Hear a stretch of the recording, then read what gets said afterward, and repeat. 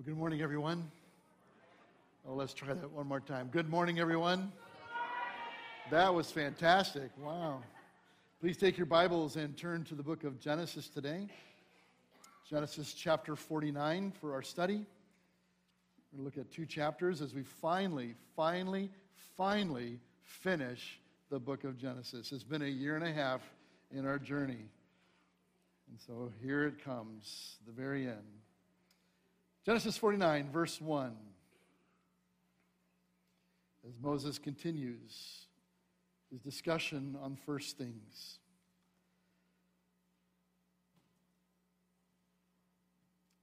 In verse 1 of 49, then Jacob called his sons and said, "Gather yourselves together, that I may tell you what shall happen to you in days to come. Assemble and listen, O sons of Jacob. Listen to Israel, your father. Reuben, you are my firstborn, my might, and the firstfruits of my strength, preeminent in dignity and preeminent in power, unstable as water. You shall not have preeminence, because you went up to your father's bed, then you defiled it. He went up to my couch. Simeon and Levi are brothers. Weapons of violence are their swords. Let my soul come not into their counsel. O my glory, be not joined to their company. For in their anger they killed men, and in their willfulness they hamstrung oxen. Cursed be their anger, for it is fierce, and their wrath, for it is cruel. I will divide them in Jacob and scatter them in Israel.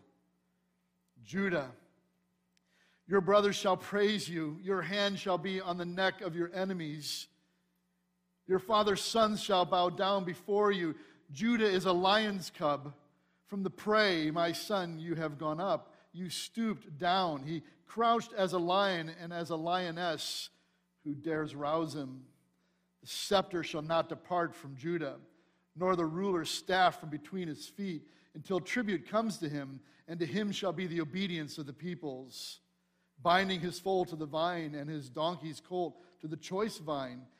He has washed his garments in wine, and his vesture in the blood of grapes. His eyes are darker than wine, and his teeth whiter than milk. Zebulun shall dwell at the shore of the sea. He shall become a haven for ships, and his border shall be at Sidon. Issachar is a strong donkey, crouching between the sheepfolds. He saw that a resting place was good and that the land was pleasant, so he bowed his shoulder to bear and became a servant at forced labor. Dan shall judge his people as one of the tribes of Israel. Dan shall be a serpent in the way, a viper by the path that bites the horse's heels, so that his rider falls backward. I wait for your salvation, O Lord. Raiders shall raid Gad, but he shall raid at their heels. Asher's food shall be rich, and he shall yield royal delicacies. Naphtali is a doe let loose that bears beautiful fawns. Joseph is a fruitful bow by a spring. His branches run over the wall, and the archers bitterly attacked him, shot at him, and harassed him severely. Yet his bow remained unmoved. His arms were made agile by the hands of the mighty one of Jacob. From there is the shepherd, the stone of Israel. And by the God of your father, who will help you, by the Almighty, who will bless you with blessings of heaven above, blessings of the deep that crouches beneath, blessings of the breasts and of the womb. The blessings of your father are mighty, beyond the blessings of my parents, up to the bounties of the everlasting hills. May they be on the head of Joseph and on the brow of him who was set apart from his brothers. Benjamin is a ravenous wolf, in the morning devouring the prey, and at evening dividing the spoil. May the Lord add his blessing at the reading and the hearing of his word this morning. Well, by way of reminder, this finishes Genesis today. But next week, we start the Gospel of John with a series titled, That You May Believe. So I invite you to come back next week as we begin John. You don't want to miss this series. It's going to be incredible. First of all, here, we are constantly tempted to give up our walk with God. That's what we're faced with. Every morning we wake up, whether or not we're going to continue to follow him and trust him. Life circumstances that seem to constantly be going the wrong way. Difficulties seem to come one after another, piling up just ready to fall and crush us. It can seem at times that life is against us and that there are people standing in the way of all of our hopes and dreams. It's then that we are tempted to hold grudges against those who are making things difficult for us. And we create elaborate plans for payback for those who stand in our way. I'm sure at one time this is exactly what Joseph must have felt like after all that his brothers had put him through. It would have been very easy for him to get focused on the details of his struggle and lose sight of the big picture that God was majestically painting in his life. Now, I assume most of you are a little familiar with artwork. If you're familiar with mosaics, mosaics, of course, are big, picturesque pieces of art that are made up of little tiles, little color spectrums that make a big picture. But in the midst of life, as we look at the mosaic of life, it's very easy to get focused on one or two tiles, and for a moment, all we can see is yellow. And your whole world is yellow. And we forget to push back from the tiles and go, wait, oh, wow, there's a huge picture here that's going on. This is how it is for all of us. It's very easy to get caught up in what's right in front of you and the loose side of the big picture. Beloved, all of us have been so very blessed by all that God has done for us. Through his power, he created us. By his mercy, he redeemed us. By his grace, he forgave us. And by his love for us, and through what he has so freely given to us through Christ, he has saved us from so much. And all that we have is from him, if we'd only acknowledge that. With all that he has done for us, he invites us now, even right now, to walk with him in all things. He promises to honor our passionate desire to forgive and restore others. And as we humbly live out the good news of Jesus Christ in our daily lives, we can know with certainty that he will surely take care of us. We've gone back to the beginning, the book of Genesis. God will surely take care of you is our focus today. From the beginning, we followed the seed line of a promised Redeemer that would come from the seed of a woman, that would destroy the evil one, the serpent, Satan, once and for all. From Adam and Eve, we have followed the lineage of this Redeemer through their descendants, namely to Seth, and then eventually to Noah, and then to Shem, and eventually to Terah and to Abraham. And with Abraham, God made a threefold covenant, saying that Abraham would be a father of a great nation with many descendants, and that he and his descendants would be a blessing to all the nations. And he promised Abraham land in which to dwell. And so God subsequently reiterated that promise to Abraham's son Isaac, and then to Jacob, whose name was changed to Israel. And through all of this, God changed Jacob's character as well. In Genesis 37, we began the last major section of Genesis, focusing on the life of Joseph. So far, Joseph has been thrown into a pit by his brothers, sold into slavery in Egypt, falsely accused of rape, forgotten in jail, and through his God-given ability to interpret dreams, he has been placed in command of all Egypt, only second in command to Pharaoh himself. And through God's sovereign plan, Joseph has now become the savior of his own family. His father and brothers have come to Egypt and have found food and shelter in the midst of a great famine. And now Joseph's father Jacob, at the end of his days, he calls all of his sons before him to extend his blessings and admonitions on them before he breathes his last. In verse 1 it said, "Then Jacob called his sons and said, 'Gather yourselves together, that I may tell you what shall happen to you in the days to come. Assemble and listen, O sons of Jacob. Listen to Israel your father.'" So he calls his sons. He gathers them together for this family meeting. He talks to them about what's going to happen in the days to come. Literally, at the end of days, he says. As he calls them, he says to them, "Listen." In Hebrew, the word here is shema. It's where we get the word Shema for the Shema from Deuteronomy 6:4, where God says, "Hear, O Israel, the Lord your God is one." Understand this idea of listening from a Hebraic standpoint isn't just this idea of listen up. For a good Jew, if you're listening, you're about doing. You could easily translate the word listen to obey. So as he gathers his sons together, assemble and obey, he says. O sons of Jacob, obey Israel, your father. Again, this is a prophetic idea that's going throughout this last section of Scripture. These 12 sons are going to be dealt with. We see the prophetic nature of Jacob's blessing for each son with prophetic language and the use of Hebraic metaphors. They're used to describe some of the blessings. But today I have 3 major truths for your consideration. But before we look at them, let's pray. Our gracious Heavenly Father, as we come to your word, we recognize that we are indeed a needy people. I know I am. And Lord, we need to hear from you today, not from this speaker. We need to hear what you have to say to us through these blessings to these sons of Israel. So Lord, we ask that you'd be our teacher, be our guide. Help us to listen. Help us not to miss anything you might have for us today, that we might even obey.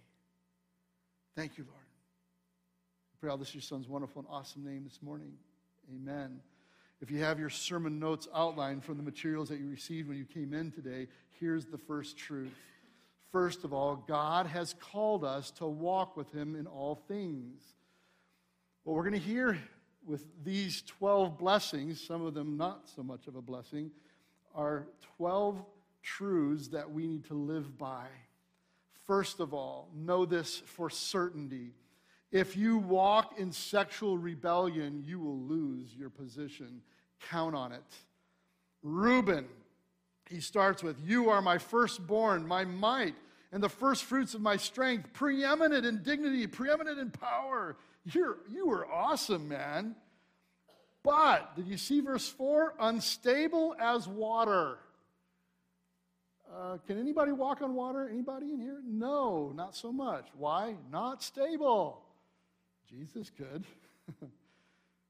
Unstable as water, Reuben, you shall not have preeminence. You just lost your spot. Because you went up to your father's bed, then you defiled it. He went up to my couch. The loss of preeminence. You were preeminent, but not anymore. Why? Because Reuben took Jacob's handmaid and slept with her. Beloved, we need to be obedient, self-controlled people, as opposed to being those who are unstable. You ever get in one of those round-bottom canoes? How'd that go for you? Whoa, unstable as water. Mark my word, if you walk in sexual promiscuity, you will lose your place. You will lose your position. I've seen it. I know of a guy who had a great position. He was at a dealership in charge of the whole division, and sure enough, he had porn on his computer. Fired. It's over. You're done. Have a great day. Another guy, I can tell you countless stories of guys who've destroyed their marriages. They lost their place. They lost their position because they could not turn off the porn. They couldn't stop clicking, and they destroyed themselves. They destroyed their marriages, their families. Devastating. It doesn't have to be this way. It just doesn't. You don't have to lose your place. Hear, O Israel. Obey, O Israel. Obey. Secondly, if you walk in anger and rage, you'll be separated from wisdom and fellowship. We saw a moment ago, Reuben ended up settling on the east side of the Jordan, basically moved from the promised land, but now to Simeon and Levi. What are we going to say? Verse 5, your brothers, it says, weapons of violence are their swords. Let my soul come not in their counsel. I don't want to even listen to these guys. Oh, my glory, be not joined to their company. Don't even be a part of these guys. For in their anger they killed men, and in their willfulness they hamstrung oxen. Cursed be their anger, for it is fierce, and their wrath, for it is cruel. I'll divide them in Jacob and scatter them in Israel. Simeon and Levi. You'll recall they destroyed the people of Shechem because of their anger over their sister Dinah being disgraced. Now, by the way, were they right in their anger about being upset about what happened to Dinah? Absolutely. But was it theirs to execute justice? Apparently not. They had every right to be upset, yes, but they had no right to take vengeance into their own hands. Nowhere in Scripture is taking vengeance in your own hands ever exonerated as a good thing. The results ultimately for Simeon and Levi are these. Simeon became consumed as a tribe in greater Judah. You really don't hear much about him from here on out. Levi, by God's grace, redeemed themselves later as they stood with Moses at the golden calf incident in Exodus. They received no land but became the priestly tribe of all of Israel. But mark my word, your uncontrolled anger is a relationship destroyer. I know a guy, he was at my house having dinner with his family for several years, part of the church.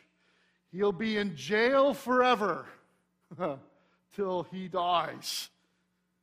He's in jail. He's in the Michigan pen. He'll never get out because he decided to kill a prostitute. Turns out he had somebody else he had murdered prior to that. That one never got charged because this one was sufficient to put him away forever. What a waste. Hey, have you looked at the news as what's going on? People who are killing people indiscriminately. Horrible, horrible things. Understand how these things are true with what God is saying. God has called us to walk with Him in all things. If you walk in sexual rebellion, you'll lose your position. If you walk in anger and rage, you'll be separated from wisdom and fellowship. You're going to lose your spots. I don't know what kind of person you are. Do you walk into your house? Are you Mr. or Mrs. Angry Person? You don't have to be. Instead of pushing everybody away, you could bring grace, kindness, gentleness. Oh, that we would. Oh, that we would obey. In contrast, instead of anger and rage, we need to put on love, peace, kindness. When you're angry, choose the awesome thing to do in the situation. Choose not to be destructive. Now, with those two under our belts, from here on out, these blessings seem to paint a picture of what it looks like to follow and walk with God and to become more like Christ. These two, of course, in terms of these three, I should say, with Simeon and Levi and Reuben, they're kind of outcast. But now we come to Judah. And here's what we can learn from Judah. As you lay down your life for others, you will indeed reign with him. Verse 8, Judah, your brothers shall praise you. Your hand shall be on the neck of your enemies. Your father's sons shall bow down before you. Judah is a lion's cub from the prey, my son. You've gone up. He stooped down. He crouched as a lion and as a lioness. Who dares rouse him? The scepter shall not depart from Judah. Beloved, this is a symbol of the messianic line, that now the seed line comes to Judah, nor the ruler's staff from between his feet, until tribute comes to him. And to him shall be the obedience of the peoples, binding his foal to the vine and his donkey's colt to the choice vine. He has washed his garments in wine and his vesture in the blood of grapes. His eyes are darker than wine and his teeth whiter than milk. Beloved, the promised seed line of the Redeemer goes to Judah. Now, at first, we saw Judah wrestle with his own moral purity, with his failure and sin with Tamar just a few chapters ago. But in the end, Judah ends up being a picture of Christ's likeness. How so? Twice he offers his own life in exchange for the life of Benjamin. First to his father Jacob, and then to his brother Joseph. And the question here is, are you willing to lay down your life for others so that they might live? There is no greater love than this, Jesus says, than to lay down our life for someone. And that's exactly what Judah does here. He laid down his life that others might live, and that's precisely what Christ has done for us. And now the scepter will not depart from Judah. He's in the line of the promised Messiah. Fourthly, as you walk with God, he will make you a safe haven. Notice what it says in verse 13, Zebulun. There's a name you don't hear about very often. Zeb, I like that name. Zebulun shall dwell at the shore of the sea. He shall become a haven for ships, and his border shall be at Sidon. And now we try to figure out what's the inference here, what's being said about Zebulun. Well, apparently he's a haven for people. And God purposes to make you a safe haven for people. Do people see you as someone who is safe or someone who is dangerous? Are people seeing you as more of a porcupine, or are you a warm fuzzy? Scripture calls us to be a bit more of a warm fuzzy than a porcupine. Are you pushing people away or drawing people to Christ? Are you a safe haven? Fifthly here, as you walk with God, he will make you a strong servant. Issachar, verse 14, is a strong donkey crouching between the sheepfolds. He saw that a resting place was good and that the land was pleasant, so he bowed his shoulder to bear and became a servant at forced labor. You recall with regard to our Savior, in Mark 10:45, it won't be on the screen, for even the Son of Man, Jesus says, for even the Son of Man came not to be served, but to serve, and to give his life as a ransom for many. As you walk with God, he'll make you a strong servant. He bowed his shoulder to bear, 15 says, and became a servant at forced labor. A lot of us, we want everybody else to serve us. And here the call is for us to become servants of others. That's the encouragement there. Sixthly, as you wait on God's salvation, he will grant you wisdom in judgment. And now we come to Dan, verse 16. Dan shall judge his people as one of the tribes of Israel. Dan shall be a serpent in the way, a viper by the path that bites the horse's heels so that his rider falls backward. I wait for your salvation, O Lord. All of us are longing for wisdom. Wisdom in judgment. Wisdom in Christ-centered living. Here we find it, this blessing, this prophetic blessing going to Dan, who was a serpent in the way. Jesus said, in Matthew 10:16, behold, I'm sending you out as sheep in the midst of wolves. So be wise as what? Serpents, and as innocent as doves. That's the imagery. We need wisdom. We need insight to be successful in our walk with Christ. Seventh, as you walk with God, he will deliver you from adversity. This is what we see with Gad. Raiders shall raid Gad, but he shall raid at their heels. Even when you are attacked, you'll be upheld and protected. Joseph was delivered from his brothers, and Jesus was delivered at every turn, surrounded by accusers, holding rocks who wanted to stone Jesus at a moment's notice, and yet he would simply walk away. And God preserved Jesus, and God will preserve you as you walk in obedience. As you walk with God, he'll deliver you from adversity, difficulty. He won't just take it away from you completely. He'll take you through it for his purposes. And next up we see Asher. As you walk with God, he will provide all that you need. And Asher's food shall be rich, it says, and he shall yield royal delicacies. Here is the idea that God will always provide. And I just would like to remind you that you made it here today. Obviously, God provided for you being able to be here. It is only by his sheer hand of grace that any of us are in this room. His provision that he made for you all the while for you to even be here. But then we have Naphtali. As you walk with God, he will grant you freedom and restorative words. It says, Naphtali is a doe let loose that bears beautiful fawns. Beautiful fawns? What are we talking about here? Well, in the Hebrew, the word beautiful is tov. Fawns is imer. Tov imer, which literally could be translated beautiful words. Naphtali is a doe let loose that bears beautiful fawns. Are you a person that puts forward beautiful words, or are you putting forth words that are destructive and hurtful? As Paul says in Ephesians 4, are you bringing grace to people in your hearing? As people hear what you have to say, are you a grace bearer, or are you destructive and hurtful? And then we have Joseph.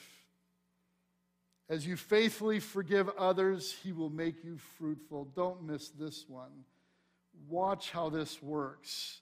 Verse 22, Joseph is a fruitful bow by a spring. His branches run over the wall.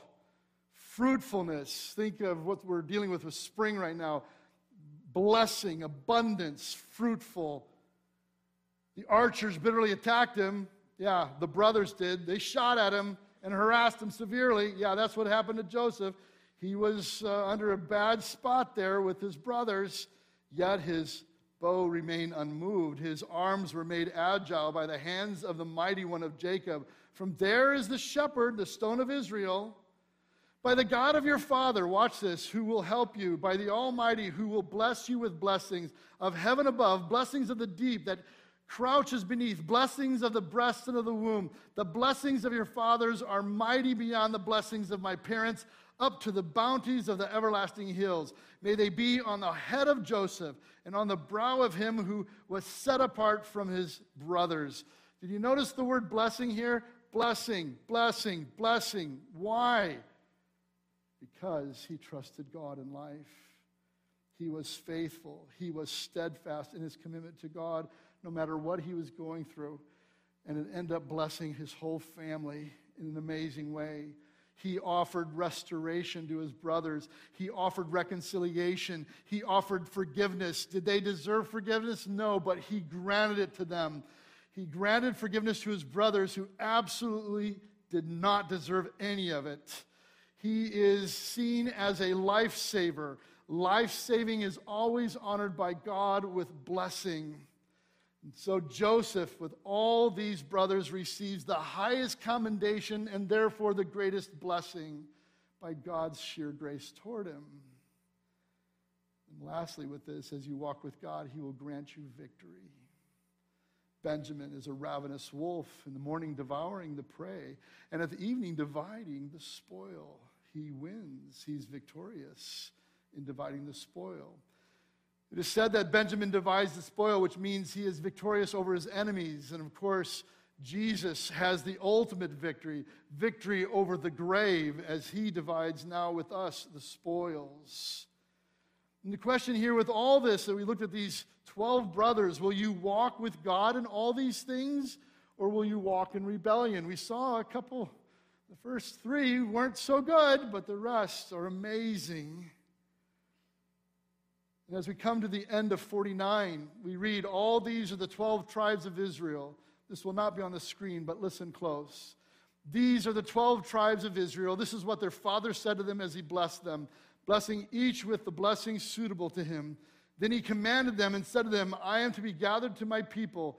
Bury me with my fathers in the cave that is in the field of Ephron, the Hittite, in the cave that is in the field at Machpelah, to the east of Mamre, in the land of Canaan, which Abraham bought with a field from Ephron the Hittite, to possess as a burying place.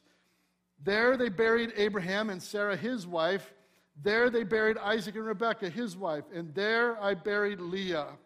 By the way, which is interesting, because he chooses to be buried with Leah and not with Rachel, whom he loved. The field and the cave that is in it were bought from the Hittites. When Jacob finished commanding his sons, he drew up his feet into the bed and breathed his last and was gathered to his people.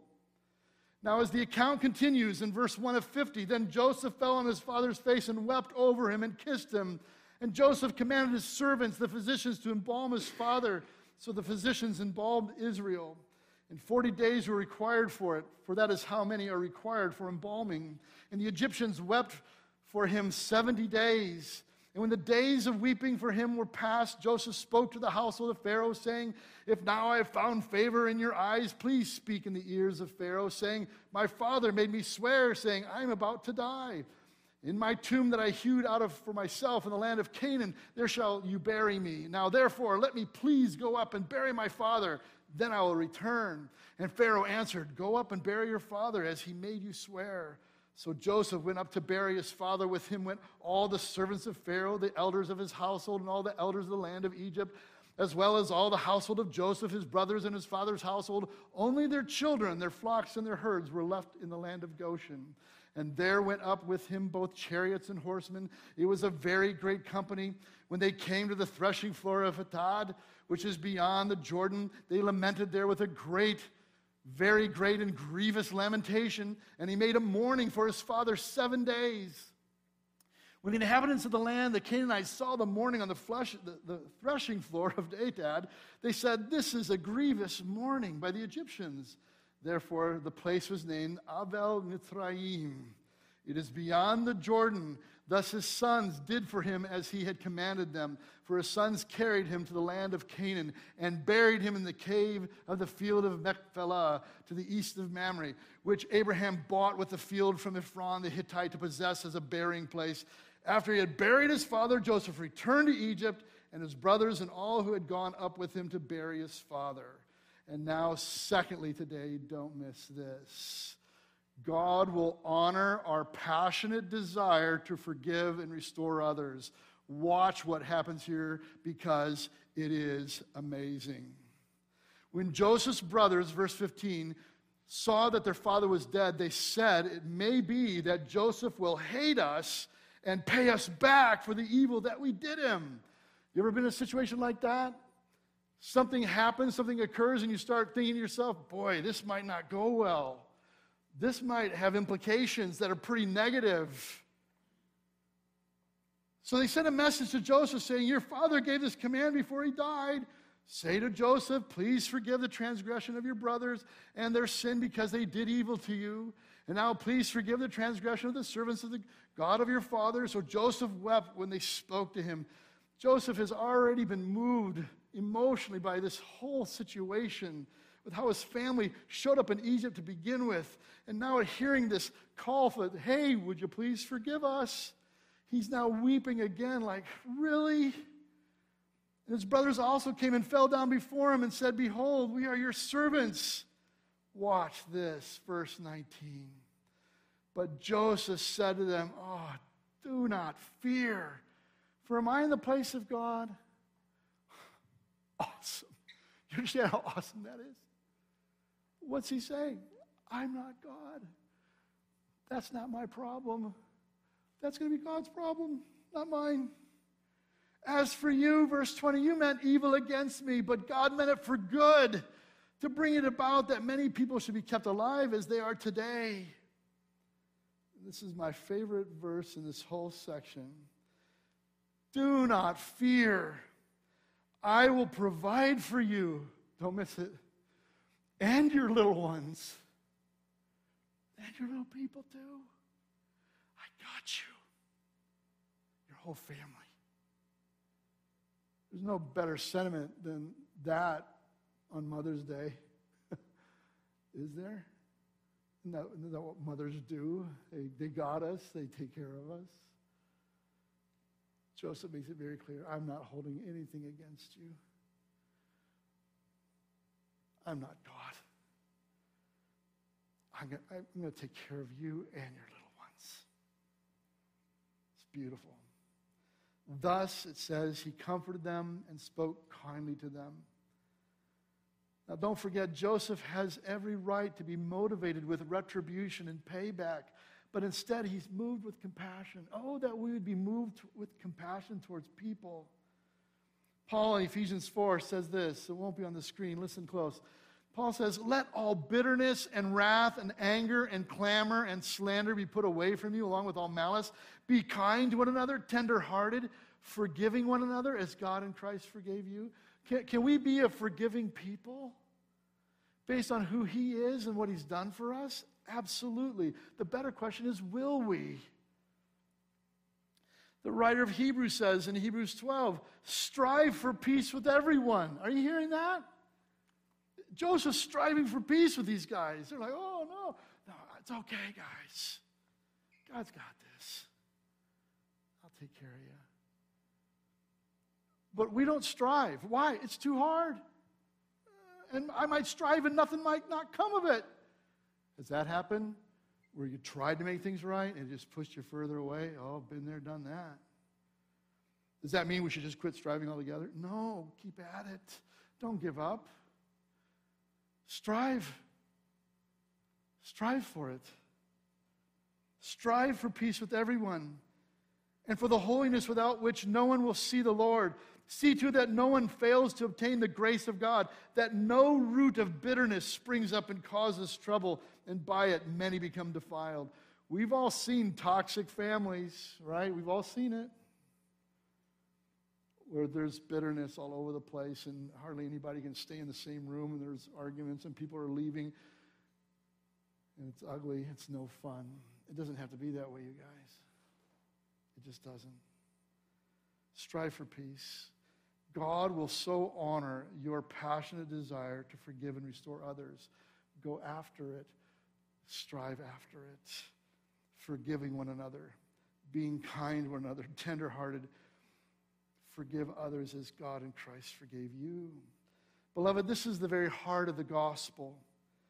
It is the very heart of the very essence of, if I could say, the whole book of Genesis. Because the problem was sin, Genesis 3, and the solution is Christ, and the forgiveness that we receive through faith in Him. Because the whole Old Testament points to Christ. The book of Genesis points to Christ and the forgiveness that we all need, and it's exemplified in this beautiful way through Joseph. Don't fear. Am I in the place of God? You meant evil against me, but God meant it for good. God's doing something beyond what you guys have a clue about. And I'll provide for you, so don't fear, and your little ones. Oh, that we would bring comfort to each other. What a beautiful picture. Lastly today, as we wind things up in the book of Genesis, don't lose this. And it's possible this is the very thing that you need to hear today. Thirdly, God will surely take care of you. He will. Notice what it says in verse 22. So Joseph remained in Egypt, he and his father's house. Joseph lived 110 years, and Joseph saw Ephraim's children for the third generation. The children also of Machir, the son of Manasseh, were counted as Joseph's own. So through his two boys, the line continues. And Joseph said to his brothers, I'm about to die, but God will visit you and bring you up out of this land, to the land that he swore to Abraham, to Isaac, and to Jacob. Then Joseph made the sons of Israel swear, saying, God will surely visit you, and you shall carry up my bones from here. So Joseph died, being 110 years old, and they embalmed him, and he was put in a coffin in Egypt. God will visit you. Twice it says that, verse 24 and then 25. Literally meaning God will be with you. Beloved, the only reason that you're here today is that over the years, God has seen to it that you were taken care of. To the extent that you are still here alive, breathing. And that, my friends, is by His outrageous grace toward all of us. James 4:13, come now, you who say today or tomorrow we will go into such and such a town and spend a year there and trade and make a profit. Yet you do not know what tomorrow will bring. What is your life? For you are a mist that appears for a little time and then vanishes. Instead, you ought to say, if the Lord wills, we will live and do this or that. As it is, you boast in your arrogance. All such boasting is evil. It's only by God's grace that we go anywhere. But the true thing that we know beyond all measure is that He is with us. The psalmist says, behold, you have made my days a few handbreadths, and my lifetime is as nothing before you. Surely all mankind stands as a mere breath. Surely a man goes about as a shadow. Surely for nothing they are in turmoil. Man heaps up wealth and does not know who will gather. And now, O Lord, for what do I wait? My hope is in you. This is our only hope. This is all we need. In light of the fact that our lives are merely a breath, the only hope we have is God and His presence with us by way of His provision in Christ.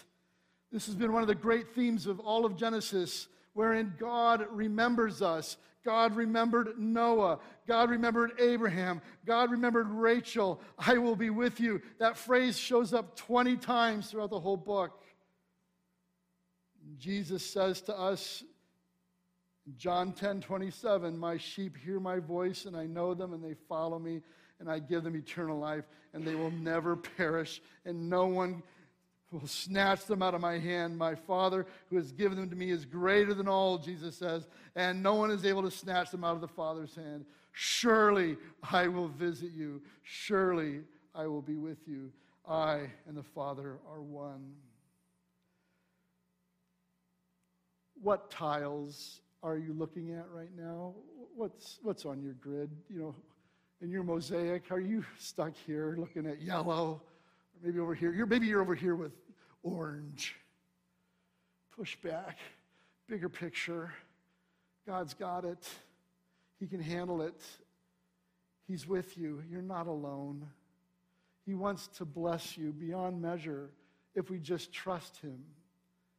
When we talk about God's blessing here, we're not talking about having a Lamborghini in the garage. That's not what we're talking about.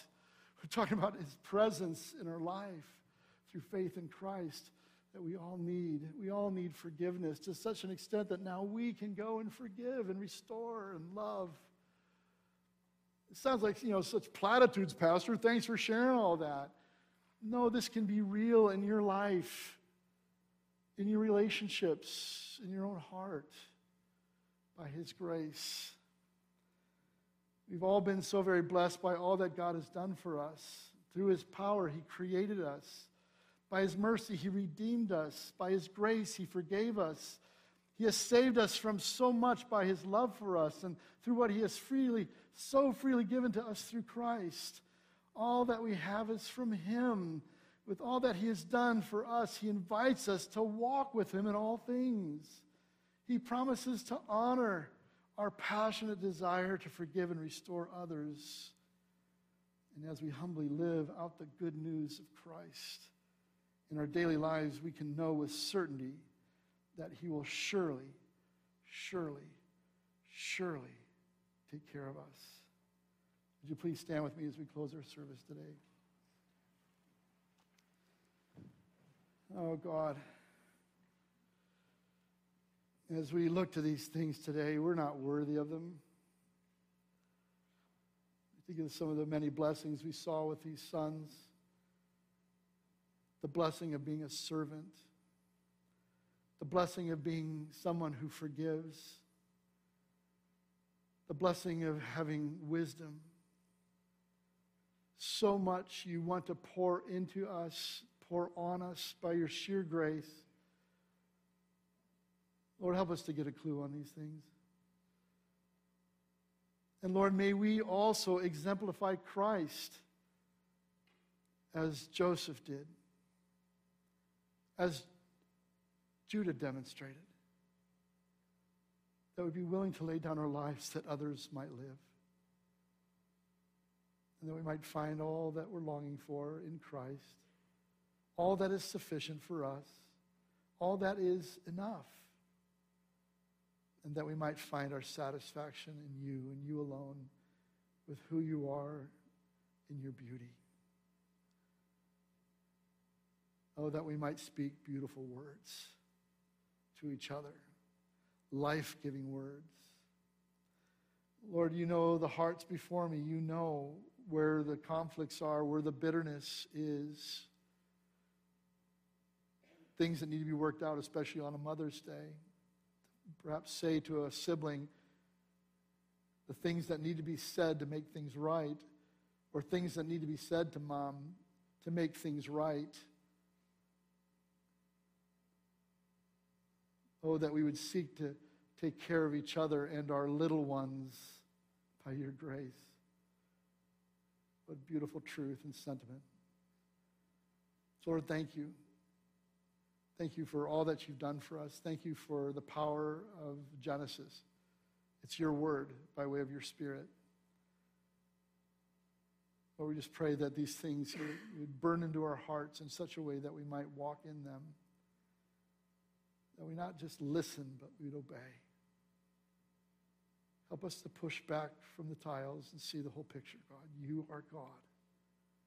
And you know exactly what you're doing. As you take us through all that we need to go through for your purposes, to grow us and to mature us, to make us something beautiful in your sight. So Lord, thank you. We want to give you all the praise today. We pray all this in your Son's wonderful and awesome name. And all God's people said, amen. Have a fantastic, happy Mother's Day. Don't forget, the photo booth is right out there.